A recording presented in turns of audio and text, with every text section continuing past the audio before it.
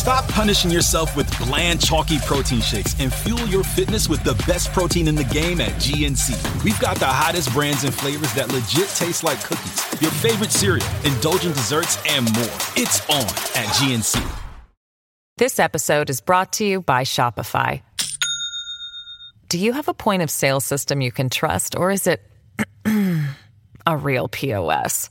You need Shopify for retail. From accepting payments to managing inventory, Shopify POS has everything you need to sell in person. Go to shopify.com/system, all lowercase, to take your retail business to the next level today. That's shopify.com/system. Mary redeemed a $50,000 cash prize playing Chumba Casino online. I was only playing for fun, so winning was a dream come true. Chumba Casino is America's favorite free online social casino. You, too, could have the chance to win life-changing cash prizes. Absolutely anybody could be like Mary. Be like Mary. Log on to ChumbaCasino.com and play for free now. No purchase necessary. Void where prohibited by law. 18 plus terms and conditions apply. See website for details. The voice in the preceding commercial was not the actual voice of the winner. Grand Canyon University, a Christian university, is one of the largest and fastest growing universities in the country, offering over 250 engaging programs online. GCU integrates the free market system and its welcoming Christian worldview perspective into its academic programs and throughout its online campus. GCU's online students received over $144 million in scholarships in 2021. Visit gcu.edu/myoffer to see the scholarships you qualify for. Find your purpose at Grand Canyon University. This podcast contains adult themes and language, and some of the things that we discuss may be disturbing to some listeners. In this podcast, we discuss sexual assault, torture, race, and murder. Listener discretion is advised.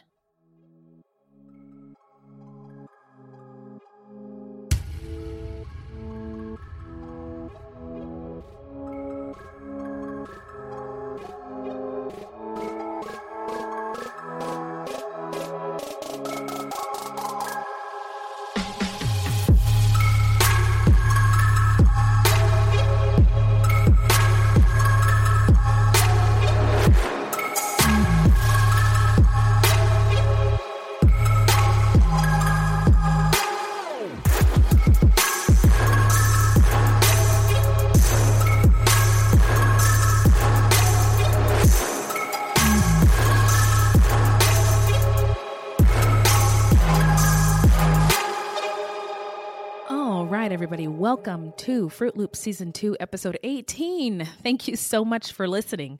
Fruit Loops is a podcast about true crimes committed by people of color and their victims that we don't hear or know much about.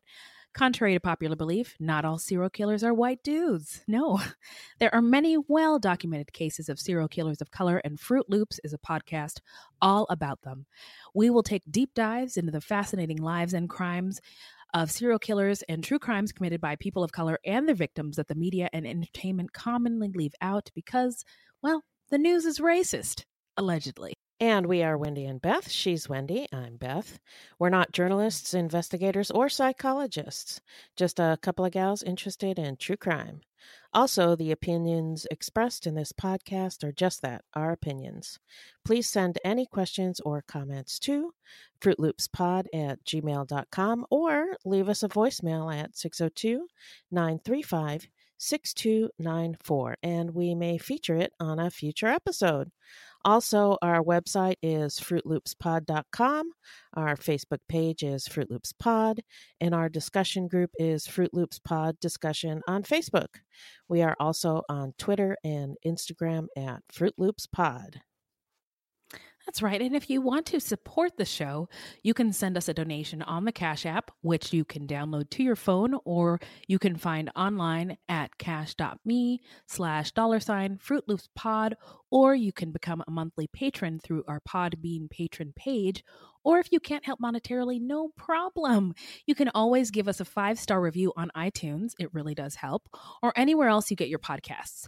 And be sure to share our podcast with your friends. So who are we talking about today, Beth? Today, we're talking about Rodney James Alcala. This is a two-parter, and this is the second part. He is also known as the dating game killer, and Alcala is an American convicted rapist and serial killer. He was convicted of killing 7 women and girls, but his true crime victim count remains unknown and could be much higher. So, how you doing? I don't have a whole lot to report today about myself. I'm doing fine, but I just don't have anything exciting going on. But I did want to mention, and here I'll get into some of the background stuff about how we create the podcast. When we do a two-parter, we usually decide to split it up when it just starts getting too long for one episode. So the research has been done and the information is written up. It just got really long, so we split it. So this week, since I didn't have to work on that because it was already done, I did some preliminary research on our next episode, but I also had some extra time to work on some merchandise. So we opened up a TeePublic merch shop, which you can find on our website. And also I'll put a link in the show notes, or you can just Google Fruit Loops podcast merchandise and it should come up for you. Very, very exciting stuff. Thank you so much for taking care of that for us, Beth. Sure. Thanks to everybody who's been supporting the show up to today. Oh, and, no, we're really grateful. Very grateful. Yeah, me. This weekend was just a very chill weekend. Actually, my husband called it Mom Appreciation Weekend. All right. I was at my wit's end. And so I always thought that I wasn't a person who enjoyed sleep, mostly because I never got very much of it. And turns out I really like sleep. Yeah, sleep is good. Oh my God. Friday night, Saturday night, last night, I slept almost 12 hours each night. Oh my God. I feel like $1,000,000. So Wow. I'm good. Yeah, that's awesome. Hey. Shout out to Old Whitey. I know. Shout out to good husbands. Pop your horn for Old Whitey. So now we are going to get into our listener letters. Let's see what we got in our mailbag. The angels brought the mail. Yay. All right. So what do we got, Beth? So we got a message from Parker on Facebook, just catching up on the latest episode. And I have to say, first, love y'all's podcast. And second, it's great to hear the New Orleans culture is strong and reaches all over. I'm from Louisiana, and I've been to that strip club Wendy mentioned in New Orleans, and she's not lying. I love that. Keep it up, because this is my favorite podcast and the only one I religiously listen to. Now, that's really awesome. Oh, wow. Thank you so much, Parker. Thank you. Hip hop air horns to you, Parker. Yeah. Woo. Yes. And then this was from Jermaine on Facebook. I love you, this podcast, and you guys are so funny. But I have to tell you that I have a fever, and the only remedy for it is more hip hop air horn. Oh, rock and roll, girls. Well, guess what we're getting? Dr. Feelgood here. It comes.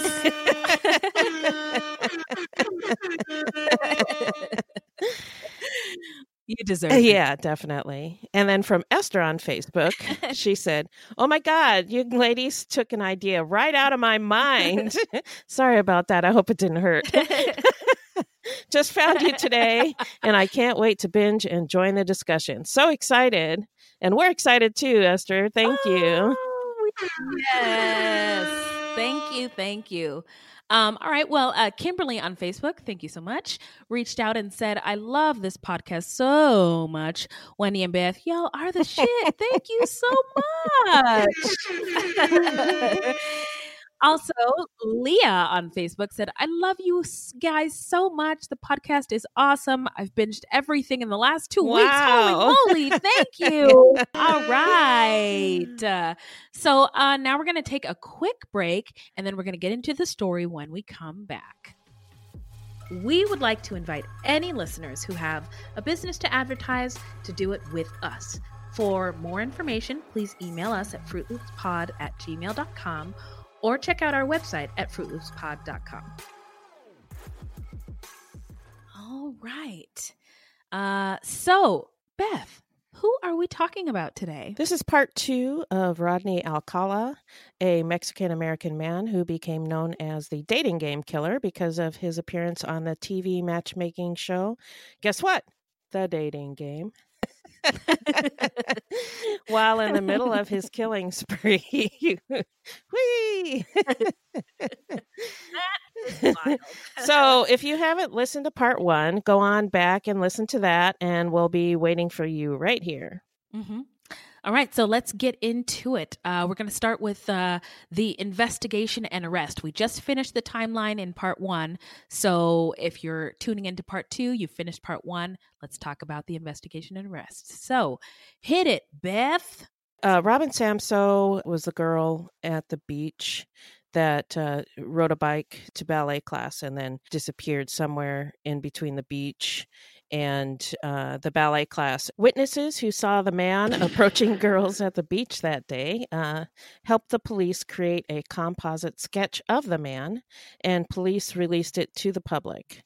Alcala's former parole officer recognized the face and notified police.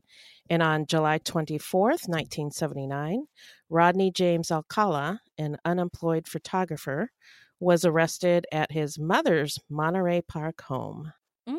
Okay. Alcala had made plans to move to Washington State, but had only got as far as renting a storage unit in Seattle and moving his belongings up there.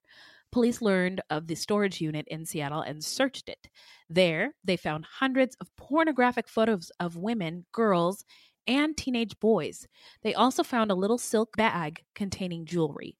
Among that jewelry was a pair of earrings that Robin Samso's mother recognized as hers. So between the sketch, Alcala's pattern of conduct, meaning his criminal past, photos taken by Alcala around Huntington Beach at the time of Samso's disappearance, which I assume they found in that storage unit, and the discovery of Samso's earrings, police felt confident that they had their man. So they got him. So now we're going to get into Alcala's trial.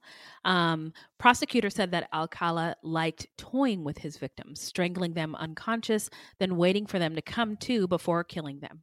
He liked to torture, rape, and murder, then steal the victims' earrings. And interestingly, not one of his victims was found with any earrings in their ears. Yeah. And we really couldn't find a whole lot about that first trial, except for that information. All we know is that on June 20th, 1980, Orange County Superior Court Judge Philip E. Schwab sentenced Alcala to death after he was convicted of Robin Samso's murder. At his sentencing, the relatives of his victims stared down at an expressionless Alcala. "I know where my little Robin is now, and that's in heaven," said Samso's mother, Marianne Connolly. "She never again has to face the defendant because he is the devil's own, and I hope and believe he will rot in hell." Her sentiments are understandable. Then in September 1980, Alcala was convicted of the 1979 rape of a 15-year-old Monique Hoyt and sentenced to 9 years in state prison. And on July 11th, 1980, the Los Angeles County District Attorney Office filed murder, burglary, and sexual assault charges against Alcala in the slaying of Parenteau, a victim we discussed in the last episode. But on April 15th, 1981, the LA District Attorney's Office told a judge that prosecution of Alcala in the Parenteau case could not proceed because a key witness admitted that he had committed perjury in another case. Which fucking sucks because this saga of trial for this guy goes on for so much longer forever than it needs to. Forever. Yeah. So here's another bump in the road. So on August 23rd, 1984, the California Supreme Court overturned Alcala's verdict in Samso's murder due to the jury being prejudiced. They felt by learning of Alcala's past sex crimes. It took 6 years, put him back on trial, and although he did spend that time in jail because of the conviction in Hoyt's rape. Yeah, so thank goodness he He did not get out. He was still in jail. Yeah. And his next trial was in 1986, again for Robin Samso's murder. And on June 20th, 1986, Alcala was again convicted for Samso's murder and again sentenced to death in Orange County Superior Court. And on December 31st, 1992, the California Supreme Court unanimously upheld Alcala's death sentence. Hey, okay. But on April 2nd, 2001, a federal appellate court overturned Alcala's death sentence in the Samso case, ruling that the Superior Court judge precluded the defense from presenting evidence material to quote-unquote significant issues, in part because the second trial judge did not allow a witness to back up the defense's claim that the park ranger who found Robin Samso's animal-ravaged body in the mountains had been hypnotized by police investigators. Yeah, and I tried to find a little more information about that, but I didn't see anything about it. What that being hypnotized by police investigators. I don't know what that means. I have no idea what that means. Yeah. But apparently Dana Krapp, who was the park ranger, what a name. Dana What Krapp. an unfortunate last name. Yeah. Dana Krapp's here. Great. Yeah. Oh, great. It's the crap. It's the craps. So she was the park ranger who found Robin's body and had seen them going up into the bushes. And she was apparently a very problematic witness. She was described by some as being a little bit out there. And she had given different testimony in the different trials. Uh-oh. In the first trial, she described seeing a man leading a girl into the bushes at the park. But then at the second trial, she claimed to have amnesia and couldn't remember this incident. So I was wondering if maybe the police tried to hypnotize her to get her to remember or something like that. Oh, interesting. But I don't really know. I'm just speculating. Yeah, and there's a lot of behind the scene, really terrible, shady things that happen before cases go to trial, and even when they're on trial. Like, trial's a show. Trial, we say in my line of work, it's a performance of what happened. It's not really what happened. So, who knows what they did or said to her, and why that turned out to be the way it was. So anyway, in 2002, Alcala was forced to provide a DNA sample to authorities. He had fought it for years. The DNA matched DNA from Barcombe and Wickstead, two previous victims. And on June 5th, 2003, the LA County District Attorney's Office filed murder charges against Alcala, alleging that he killed Wickst during a burglary and rape. And in 2004, there were more cases linked to Lamb and Parenteau. DNA on the post of an earring found in the pouch in Alcala's storage unit was linked to Charlotte Lamb. Furthermore, another link in the Wickstead, Barcombe, and Parenteau murders is that they had all been posed after their murders as if for post-mortem photographs. On September 19th, 2005, additional murder charges are filed against Alcala in connection to the deaths of Barcombe, Wickstead, and Lamb. Robin's mother said during a press conference during this time that she now recognized that if Alcala had been executed soon after his first death sentence, the other victims' families might never have known who killed them. She said the new charges might allow the families to get, quote unquote, some closure. She said, "I'm saying that strictly to be noble, I'm sure." She said, "I just wish he was gone." Yeah, I can't blame her. Mm-hmm. Finally, in 2010, 31 years after Robin Samso's murder, on January 11th, a third trial was held. Just before the trial, Orange County Senior Deputy District Attorney, wow, that's a mouthful, Matt Murphy. Yes, you nailed it. Say that 10 times fast. I'm not going to do that, but you nailed it. So that guy, he told LA Weekly, the 70s in California was insane as far as treatment of sexual predators. Rodney Alcala is a poster boy for this. It's a total comedy of outrageous stupidity.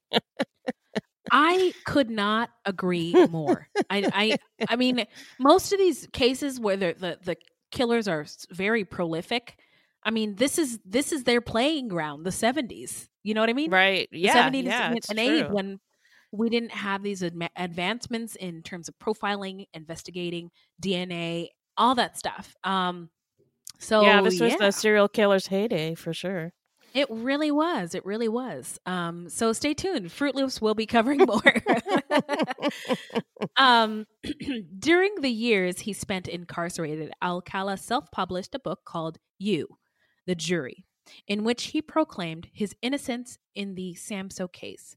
He hotly contested the DNA swabs done on prisoners periodically for the police department's evidence bank. Alcala also brought 2 lawsuits against the California penal system, one for a slip and fall accident, okay, and another for the prison's refusal to provide him with a low-fat menu. All right. Well, prisons need a lot of changes to be made, but I wouldn't start there. No. What's that loaf that Arpaio used to feed the prisoners? Oh, bologna sandwiches. Bologna sandwiches, but there was also some kind of loaf that he served them. It was this I'm not familiar with. You don't know about this? Yeah. No, all I know is the bologna sandwiches and the pink underwear. Yeah. There's some kind of disgusting loaf that they made that it was like a high calorie loaf of garbage that they fed to the prisoners. Oh no. So yeah. Like crazy me. I heard the news about the prisoners getting bologna sandwiches, and look, I'm going to be honest. Bologna sandwich is my favorite kind of sandwich. I'm sorry. It is my truth. I can't deny who I am. And so like for a second I was like, turned my head to the side like, is it that bad? Intensity with, and I also love pink. I do love pink underwear. Yeah, pink underwear. It was the men that he was trying to shame with the pink underwear, but I don't think it was the bologna sandwiches so much as it the bologna itself was bad, like it was going bad. Oh, okay. Yeah, no, I mean, look. I'm not pro any prison or jail system. I think they all need to go, and a Black woman needs to be in charge of building them back up again. But I just, that was one of the complaints when all those lawsuits were coming at Joe Arpaio from all angles, prisoners dying in his tent cities and in his jails and et cetera, and all the. I mean, his greatest hits is the opposite of greatest hits. But I just kept hearing, how dare they give the bologna sandwiches? And I was like, I'm over here like a bologna sandwich advocate. Like bologna sandwiches are good. So can you guys talk about the other bad stuff? Bologna sandwiches are not that bad. Anyway, I'm being insensitive. I just Googled it and it's called Nutriloaf. Nutriloaf. Okay, not interested. That's worthy of a hunger strike. Yeah. And it says prison loaf is usually bland, perhaps even unpleasant, but prison wardens argue that Nutriloaf provides enough nutrition to keep prisoners healthy without requiring utensils. Oh, okay. You know what? Another thing I was thinking about is, so like Michael Cohen is going to jail, right? But he's not going to he's not going to the prison that like most regular people are going to. He's going to the Martha Stewart prison. But if more straight Christian white males ended up in prisons like all the ones that the poor people of colors ended up in, eating Nutriloaf and green bologna, there'd be quick reform. There'd be some quick ass reform. I mean, people would be rushing to their congressmen and senators' offices to make some changes. Yeah. So anyway. All right. So how did we get there? Oh, his low-fat menu. Yeah. So anyway. Yeah. Alcala announced to much surprise that he would be his own lawyer in his third trial. Even though now, 31 years after Samso's murder, investigators also had concrete evidence against him on 4 different murders from decades past, thanks to the prison's DNA swabs. The prosecution was able to combine these new murder charges along with Robin Samsoe in the 2010 trial. Well, that's a win for the prosecution. Anyway. Yeah. During the 2010 trial, jurors were in for a bizarre ride, to say the least.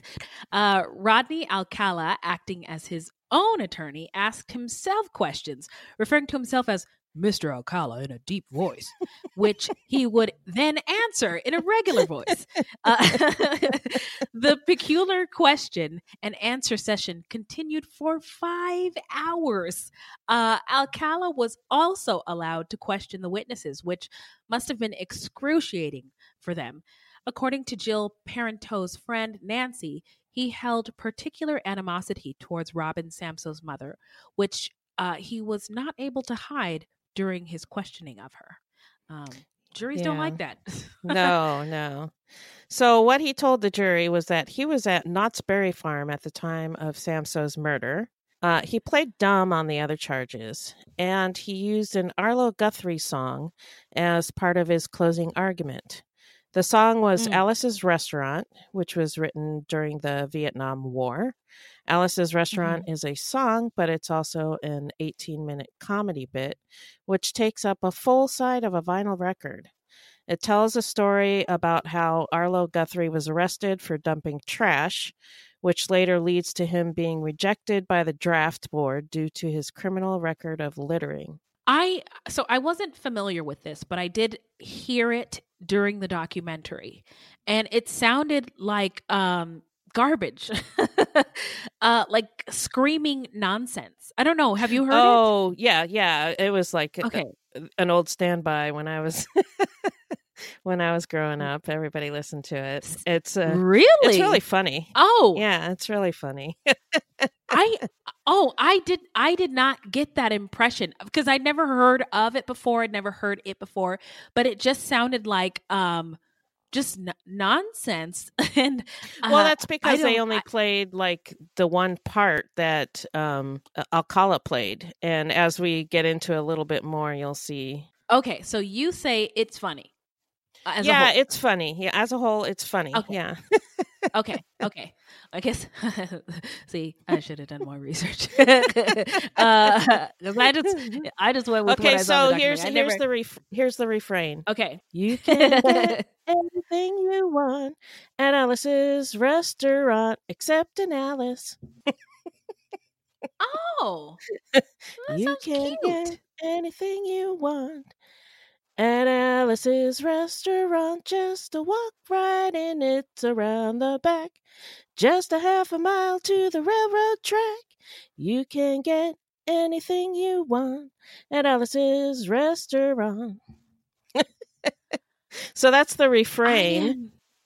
I am now at peace. Thank you. I did not get that from the documentary. He plays a guitar. It's just him singing and playing a guitar. And that's all it is. And he just tells a story, and that's the refrain. It comes back over and over again. And that's it. Oh my. Okay. Well, see, it's good to get different perspectives because I thought it was crazy nonsense. But thank you. You're welcome.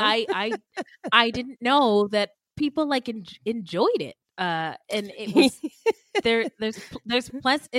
it sounds pleasant. Look, Beth, you can sing that to me all night. Okay. We don't need to do the rest of the episode. Just keep going. Yeah, just keep singing. The part that Alcala played was when Guthrie presented for his physical exam for the draft. He decides to pretend that he is really into killing, which he thinks will get him disqualified. He says things like, I want to kill. I want to eat dead, burnt bodies, veins in my teeth, kill, kill, kill. Yeah, that's what I heard. That's what you heard. And instead of being a waiver for the draft, they exclaim, "You're our boy!" But what finally gets him to the waiver is the fact that he'd been arrested for littering. Yeah. So yeah. All right. So that's why it's funny. See. Yes, now I get it. Now you get man, it. I'm so glad we had this talk.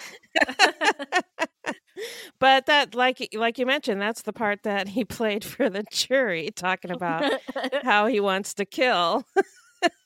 Yeah, it sounded crazy to me. Yeah, and talking about wanting to kill in kind of heinous ways. So I think what he was attempting to do was insinuate that if the jury gave him the death penalty, that they all would be killers too. But if so, it backfired. I don't think he really cared, though, because he was having a great time. Oh, you think he was having fun at the trial? Oh, yeah, he was having a great time. Yeah. Robin Samso's brother, walked out of the court when Alcala played that ridiculous ass song. He said that he wanted to wring Alcala's neck, and if he had to listen to any more, he would go nuts. He further said that Alice's Restaurant was his father-in-law's favorite song, ouch, and that it was ruined for him and he never wanted to hear it again. Understandable. Of the other 4 murders of Barcombe, Wickstead, Lamb, and Parenteau, Alcala spent little time on those, simply stating that he didn't remember killing them. The only other witness for the defense, psychologist Richard Rappaport, offered the explanation that Alcala's memory lapse could be equated to his personality disorder. The jury, not surprisingly, found Alcala guilty of the 4 DNA-backed charges and also found him guilty of killing Robin Samso. Well, that's good. Yeah. Whoops. Yeah, that's good.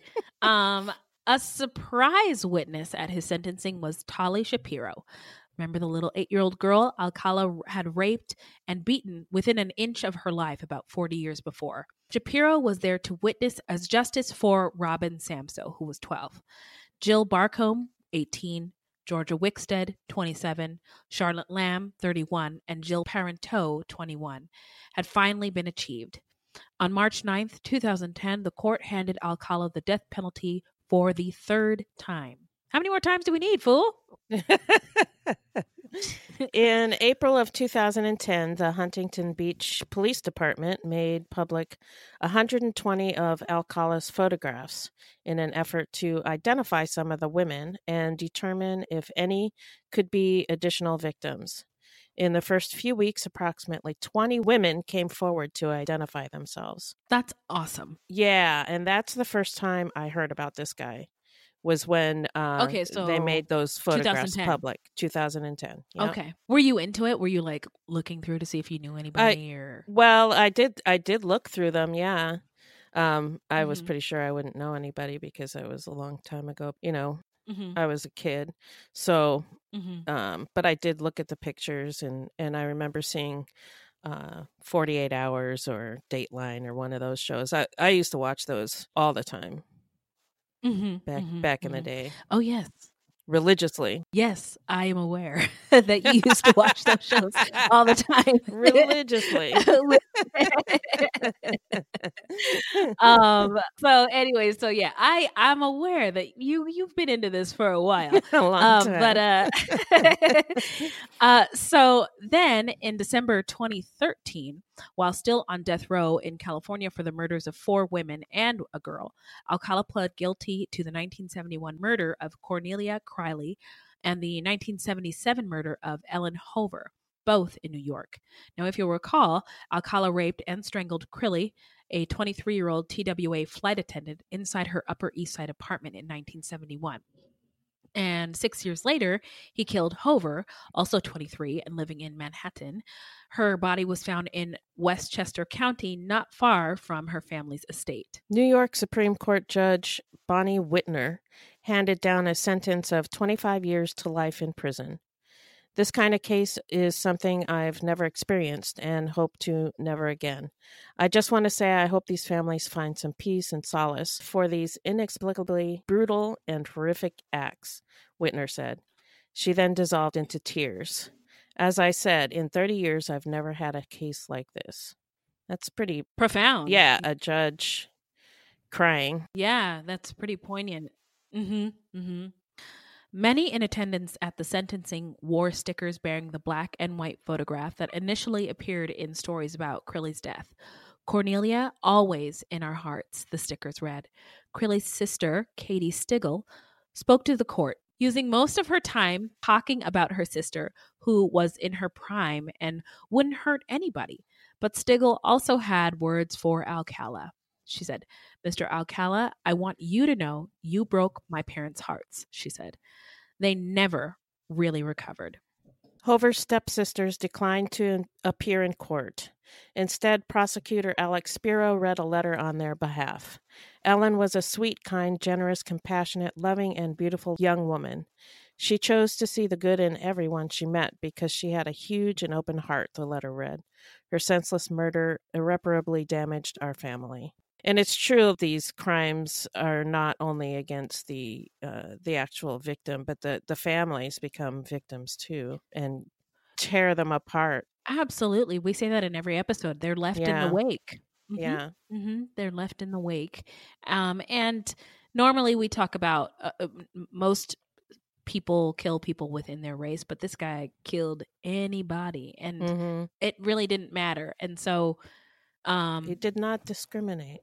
Now a word from our sponsor, BetterHelp. How we care for our minds affects how we experience life, so it's important to invest time and care into keeping them healthy. There are plenty of ways to support a healthy brain, like learning a new language or taking power naps. But there's also BetterHelp online therapy. Now, we are huge advocates for mental health here at Fruit Loops HQ. Oh, yes. And we have both used therapy throughout our lives, including BetterHelp. And especially in these past several years to help us deal with challenging times, challenging thoughts, feelings, and experiences. Amen. Yes. And now I had a recent, conversation with my therapist. She was saying sometimes it's just good to talk and get some perspective. You don't have to go to a therapist just because stuff is wrong. So Right. And BetterHelp is online therapy that offers video, phone, and even live chat only therapy sessions. So you don't have to see anyone on camera if you don't want to. And some people get really anxious about that. So. Oh, yes. And it is much more affordable than in-person therapy. And you can be matched with a therapist in under 48 hours. Our listeners get 10% off their first month at betterhelp.com/fruit. That's betterhelp.com/fruit.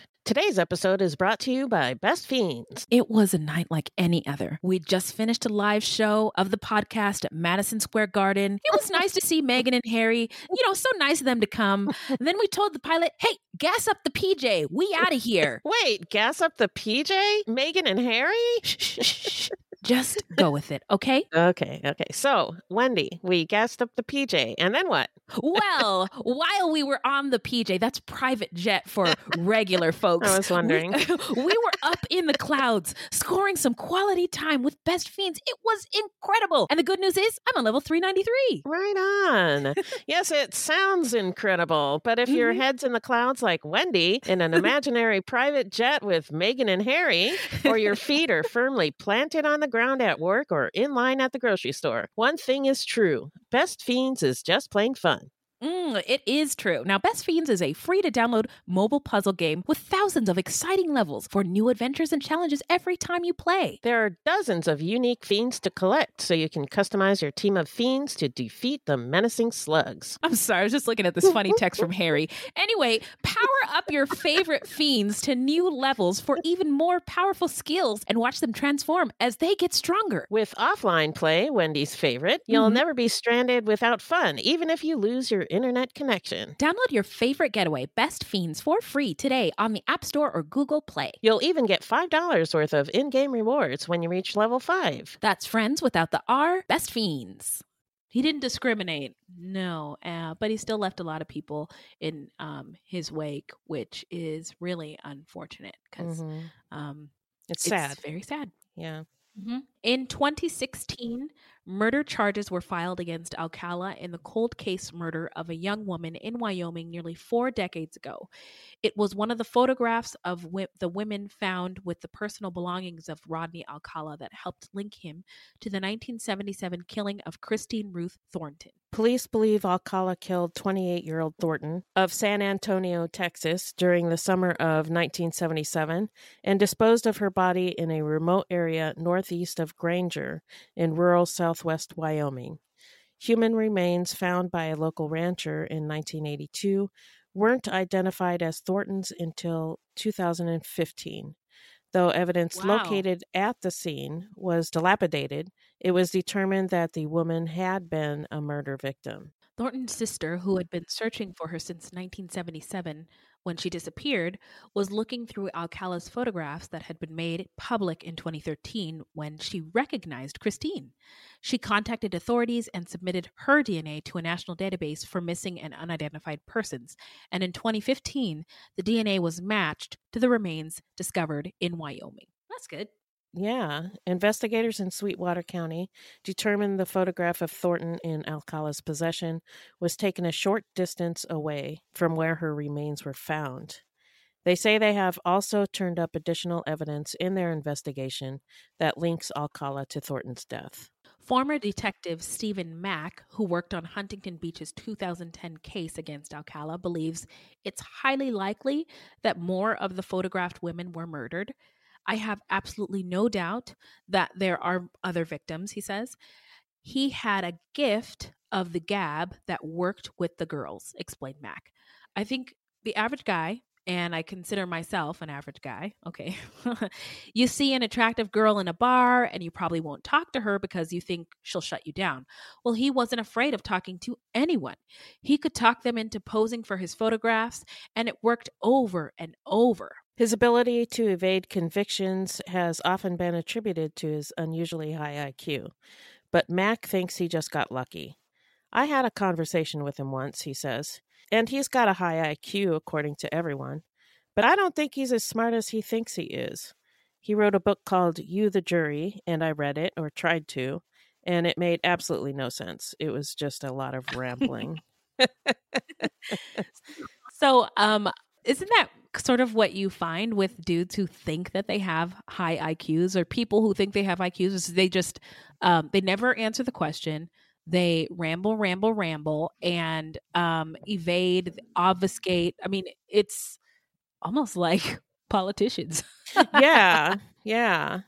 I guess to a regular person, that might sound intelligent. But Yeah, to me, maybe it's they insufferable. they confuse people, and they're like, "Oh, he must be smart because I don't understand what he's saying."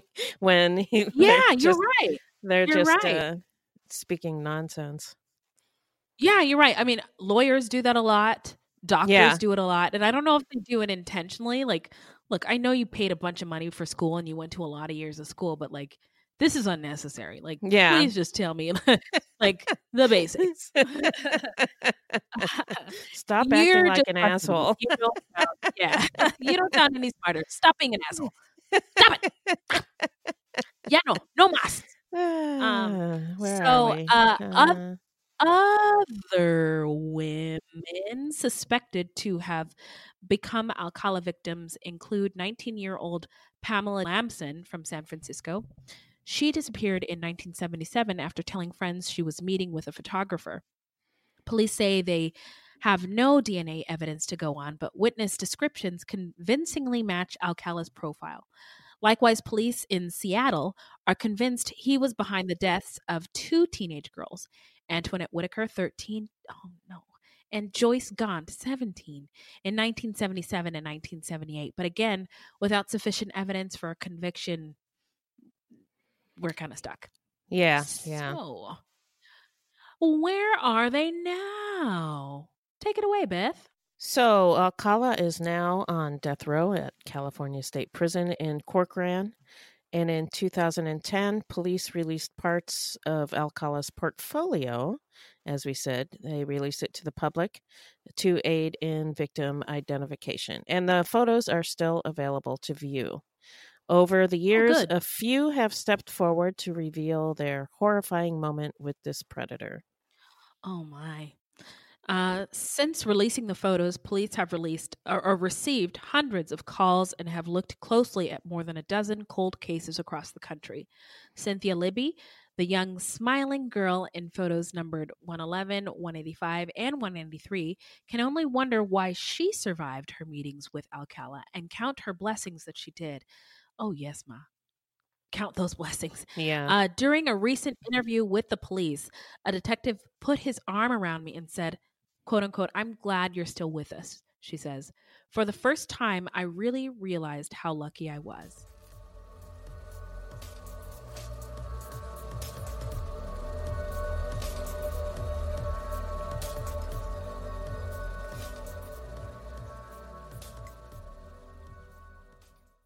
So now we're going to get into what we think made Mr. Alcala, aka the dating game killer, snap. So what do you got? What are your thoughts, Beth? Well, he was a sexual predator. I don't really know much about his early life, so I can only speculate. But he was unusual in that he did not discriminate, as we mentioned. He attacked both women and girls, and he had a collection of pornographic photographs of teenage boys that he took himself. So there may be some male victims out there as well. And many killers have a type, like Bundy, who killed adult women, and he liked women with straight brown hair, parted in the middle. He was very specific about his type. Bundy did kill a 13-year-old girl, but she was his last victim, and that was when he was in Florida after he escaped from prison, and he was kind of on a frenzy. And I don't think he attacked her because she was his type. He attacked her because the opportunity presented itself, and not because he stalked her, which was his usual MO. Anyway, I was reading a study about different types of sexual predators, and they differentiated between what they called child sexual abusers, basically pedophiles, and ordinary rapists.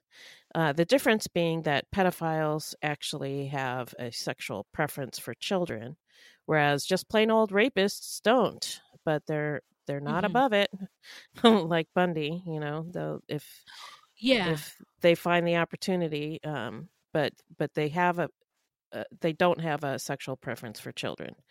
They referred to offenders who did not seem to have a type as crossover offenders or indiscriminate offenders, and this is what Alcala appears to be. According to that study, findings indicate that crossover offenders report childhood histories of both violence and heightened sexuality. They were less likely than child sexual abusers to be sexually abused, but they were more likely to report early sexual experiences with peers before age 10, which just blows my mind.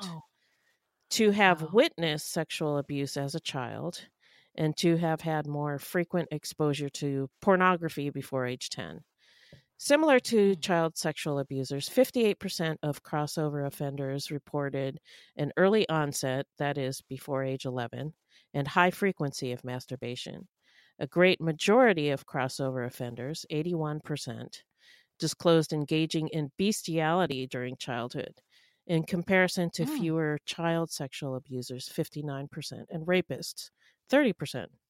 With respect to childhood violence, both crossover offenders and rapists described childhood experiences consistent with physical and emotional abuse.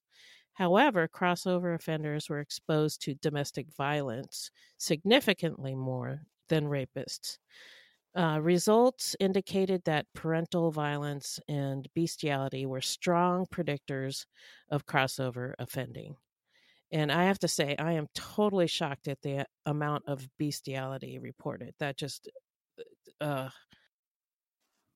that's a pretty big number. But I feel more for the young people who feel like they have no choice but to engage in bestiality. A couple of things I wanted to just say in response. So pedophiles, my understanding is pedophiles are attracted to young children sexually, but pedophiles actually, my understanding is they don't believe that they're hurting children. That they believe that they are engaging in loving acts and relationships with children. right. The other thing I wanted to say was, I think we are doing our children a disservice by removing sex education from schools.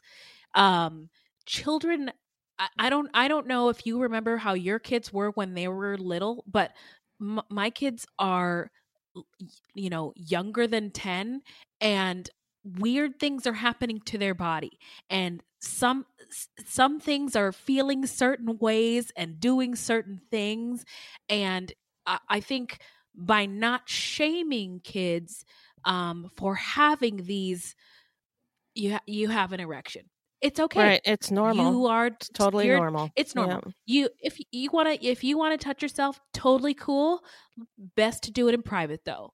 Right. You know what? Your vagina, no big deal. You want to mess around with it, totally cool. It's a very special place, very private place, but don't do it in public. You know what I mean? Like, right. I feel like we just have to have a conversation about how valuable these parts are with young kids, which is really uncomfortable and really difficult.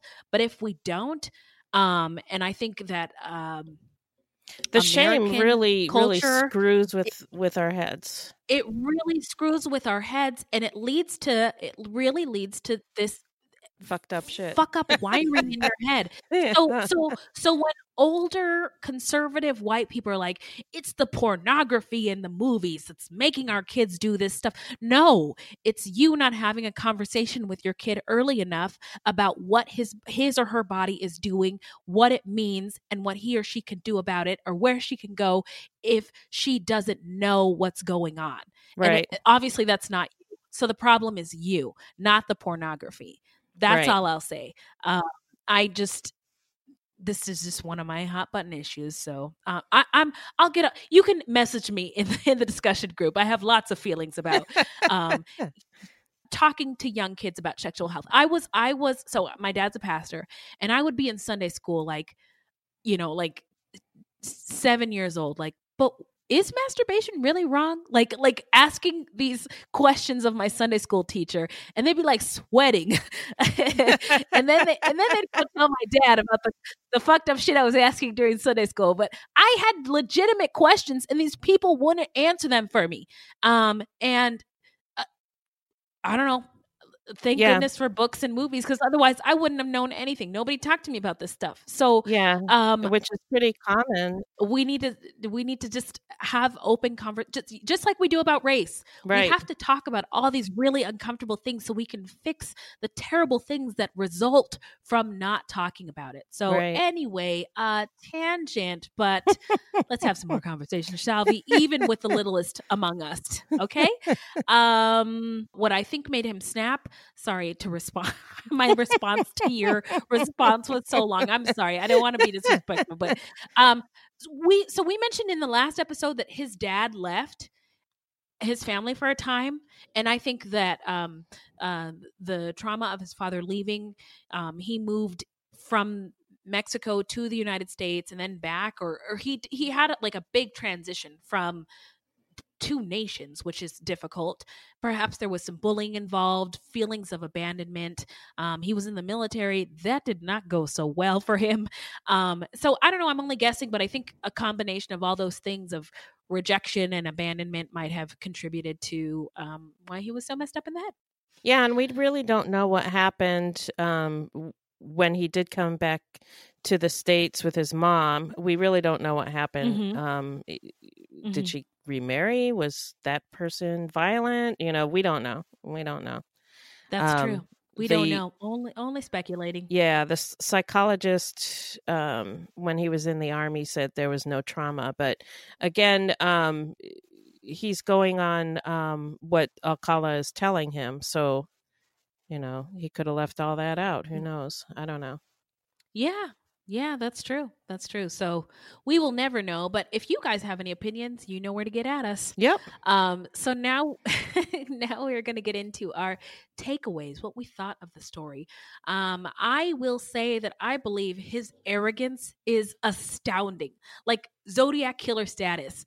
The dude went on TV to find a date and won the date, but he also had killed people, killing people in between. Yeah, killing people in between. That's crazy. And then the trial was so wild. The fact that he was questioning himself and changing up the voices is goddamn ridiculous.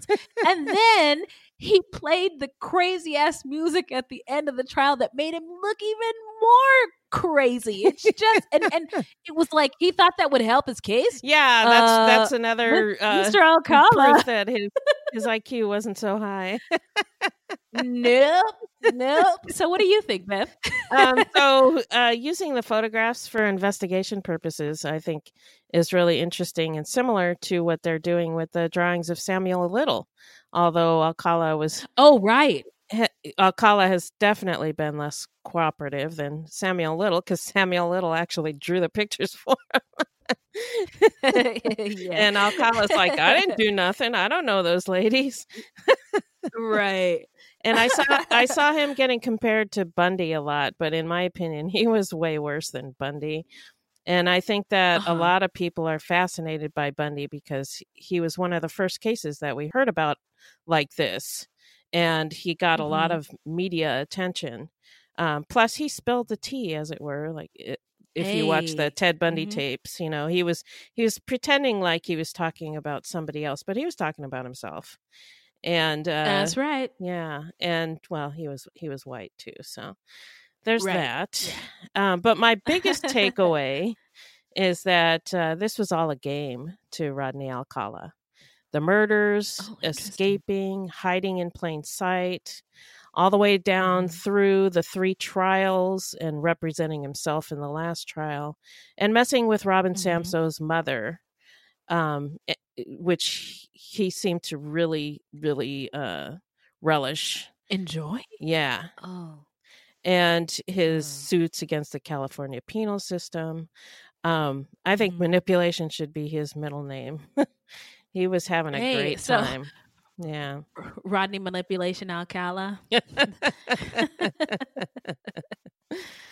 Yeah, and I think he would probably love to get some more press and to be able to get another trial or something so he can fuck with people some more. Well, he needs to come on our show. I was thinking he should spill the tea like Ted Bundy. Oh, yeah. Oh, that would get him a lot of press. Yeah. That would get him a lot of press. And then they could do a whole series about it. Yeah, so spill the tea, Rodney. Spill the tea, Rodney. I'm thirsty.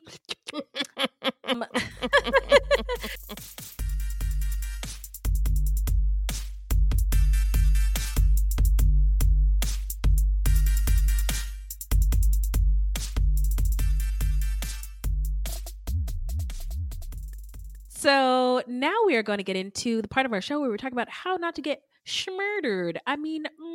So if you love true crime and you don't want to die, here's a tip for you. This segment is not intended to be victim blaming. We thought of this segment because I read somewhere that a lot of people listen to true crime because they want to know what they can do to be safer. But in my mind, this is not meant to blame the victims. It's just learning from other people's mistakes. Sometimes we have no suggestions for a particular episode and we'll just offer up generic tips. So my tip is that warn the young women and girls and men in your lives about how predators operate. When I moved to LA to pursue a career in entertainment, people were always telling me, you're young and you're pretty and people are going to prey on your hopes and dreams. And I thought they were just saying that because they didn't believe in me and they didn't really think that I could make it. And so I was like, fuck you guys. You're full of shit.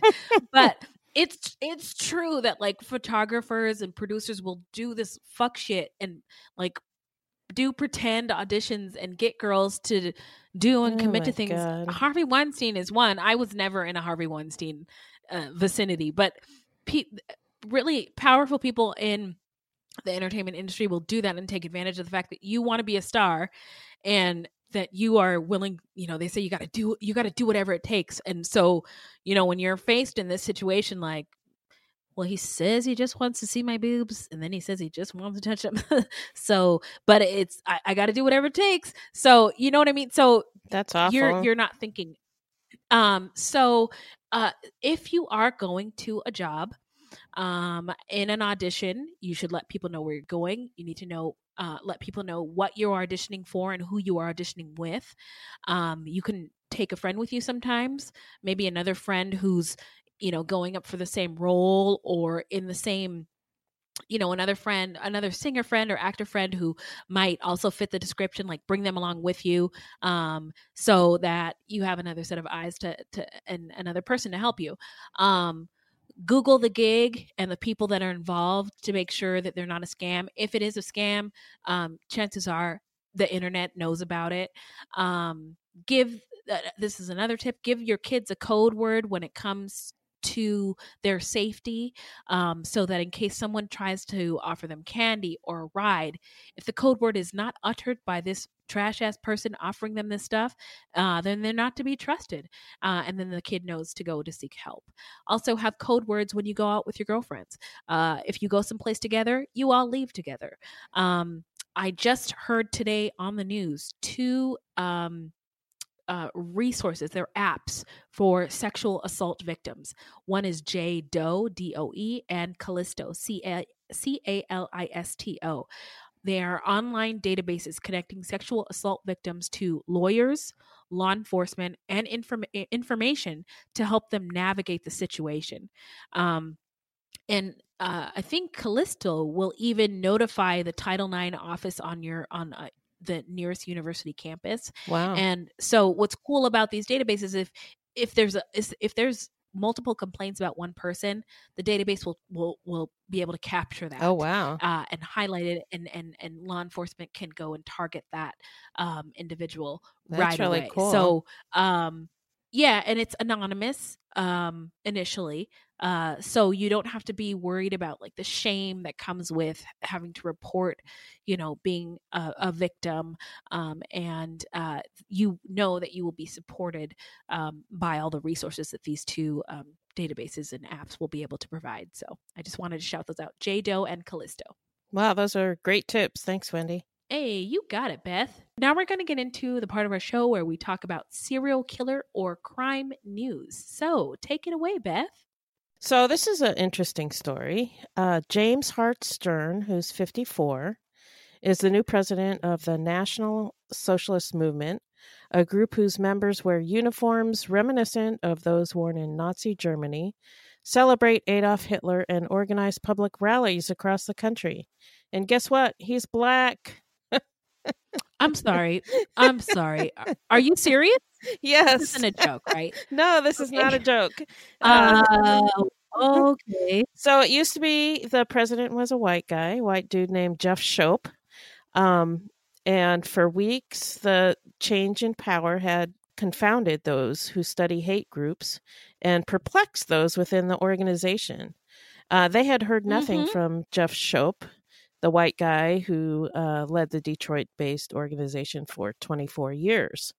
But paperwork to set the change in motion was filed in January, but neither man publicly addressed the organizational changes until last Friday. Okay. And then in a lengthy statement to his followers, Shope wrote that he had been deceived by Stern, who convinced me that in order to protect our membership from an ongoing lawsuit, I should sign over NSM's presidency to him.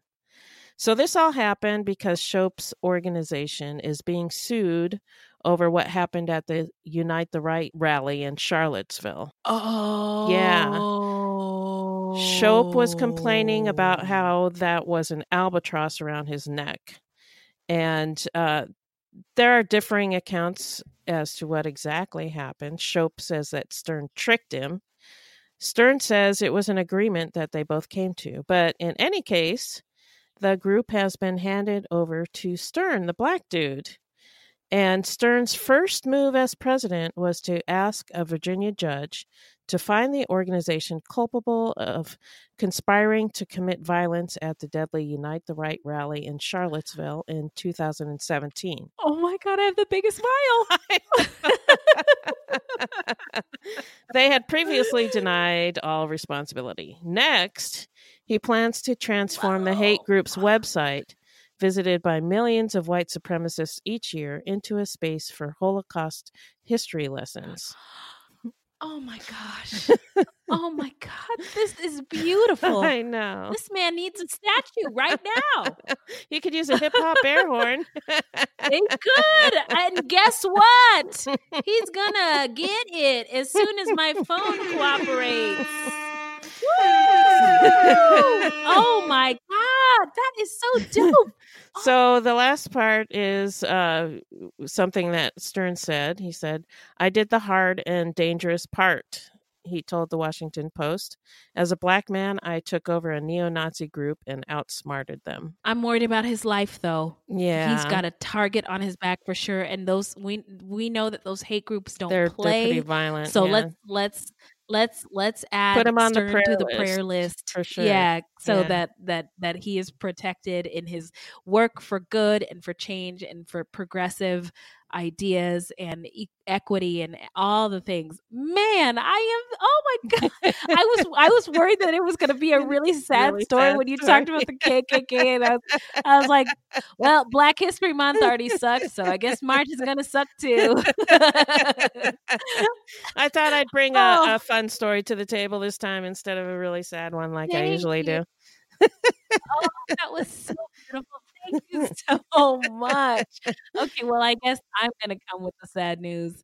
I just wanted to mention this Jessie Carreya story. She was a young Boston woman who went out with her friends on her birthday, and she met a man at the club, and she left with him. She was never seen again. Her body was found in the man that she left with in his trunk. The thing is, though, she has a 2-year-old daughter, and I wanted to shout out the GoFundMe page to help this 2-year-old surviving daughter. And so I'll link it up in the show notes. So don't let me forget that. So it is really sad, but there's a 2-year-old girl who needs community support. And so if you are willing, why not donate to this girl's future, because she no longer has her mama. So right. Sorry to bring the house down. Now we're going to get into our shout out section. This is where we shout out content by people of color, any minorities, LGBTQ, or any true crime goodies. So, looks like I'm first. So I shout out the documentary on HBO. It's called Say Her Name. It's the life and death of Sandra Bland. I don't know if you recall, Sandra Bland was the woman who was pulled over by a Texas Ranger, and he pulled her over for failing to signal a lane change. Then he ordered her to put her cigarette out, told her to stop getting snippy with him, pulled her out of her car physically, handcuffed her, put his knee in her back, arrested her for quote unquote assaulting a police officer, and then she was found hanged in her cell by a garbage bag. The documentary will make you very angry, but hopefully it also ignite the social justice warrior in you, because that should have never happened. Mm-hmm. And it happens. It's not like she was the first or she was the last. So the other thing I wanted to shout out is we got a lovely Facebook friend. Val recommended Thunder Bay. I started listening to it last night and I haven't been able to stop. It's an excellent podcast about the murders of Indigenous youth in Canada. It is wild. What's crazy is it's getting crazier and crazier to me that white people, especially in Canada, I don't know why Canada is so behind on the racism tip, but they refuse to see racism or hate crimes for what they are. I mean, I'm listening to the white people being interviewed and they're like, it sounds like some Indians were just hanging out, drinking too much, and they got killed. I don't know. I don't think it was racism. I just think that it was just they got killed. Sir, it definitely was racism. So for whatever the reason these youths were killed, given Thunder Bay is apparently it's the most dangerous place in the country for Indigenous people. Wow. And that's a very impressive statement. You can't ignore that. So nobody is doing anything about it. So I'm really glad that this podcast is shedding light on the Indigenous peoples of Canada, the tragedies that are occurring to them. And we all know that throughout Canada and United States, Indigenous peoples, especially Indigenous women, have been disappearing, and nobody is saying anything about it. Nobody is doing anything about it. And maybe this podcast will be just salty enough that it will get people to move. So, and there needs to be podcasts about this, about what's going on to the Indigenous women in the United States as well, because it's not just happening in Canada. So anyway, just wanted to shout that out. It's good stuff. All right. So I have a recommendation for related to this episode. There's a podcast called Routing Out, ROUTING, Routing Out. I found 2 different channels, and I think it's the same podcast. But the episodes are old. The ones I'm recommending are actually from 2013. But in these episodes, the host interviews a friend of Jill Parenteau's, who was one of the victims of Rodney Alcala. Her name's Nancy. They had been friends since grade school, and she talks about growing up in the 60s and the 70s, Jill's murder, and Alcala's multiple trials from her perspective. The first episode in a series of 6 episodes is called Revenge of the Ridiculousness, Healing Through the Absurd. So if you're interested in that, I suggest you listen to those. They were really good. Okay, we'll link it up in the show notes. Don't worry. Yeah. And then also I'm going to shout out Preet Bharar's podcast again. Stay tuned with Preet. Hey!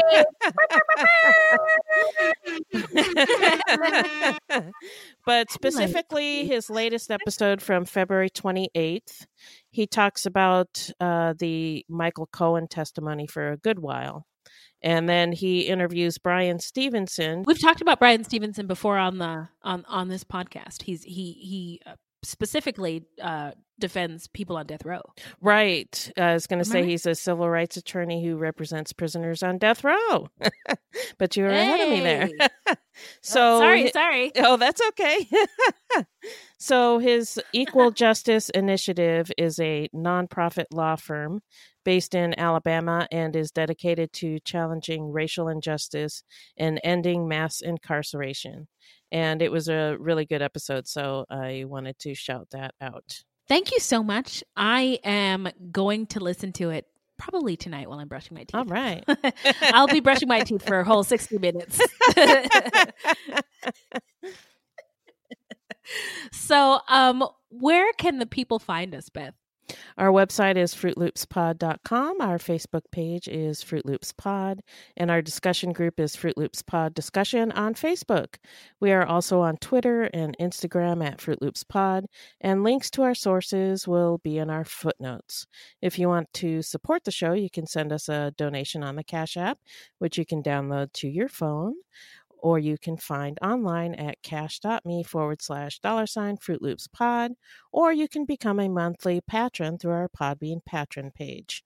This will help us pay for things like our website and pod hosting. There's no minimum and no commitment. Even $1 would help. That's right. Now, this is a weekly podcast, and new episodes drop every Thursday. So until next time, look alive, guys. It's crazy out there.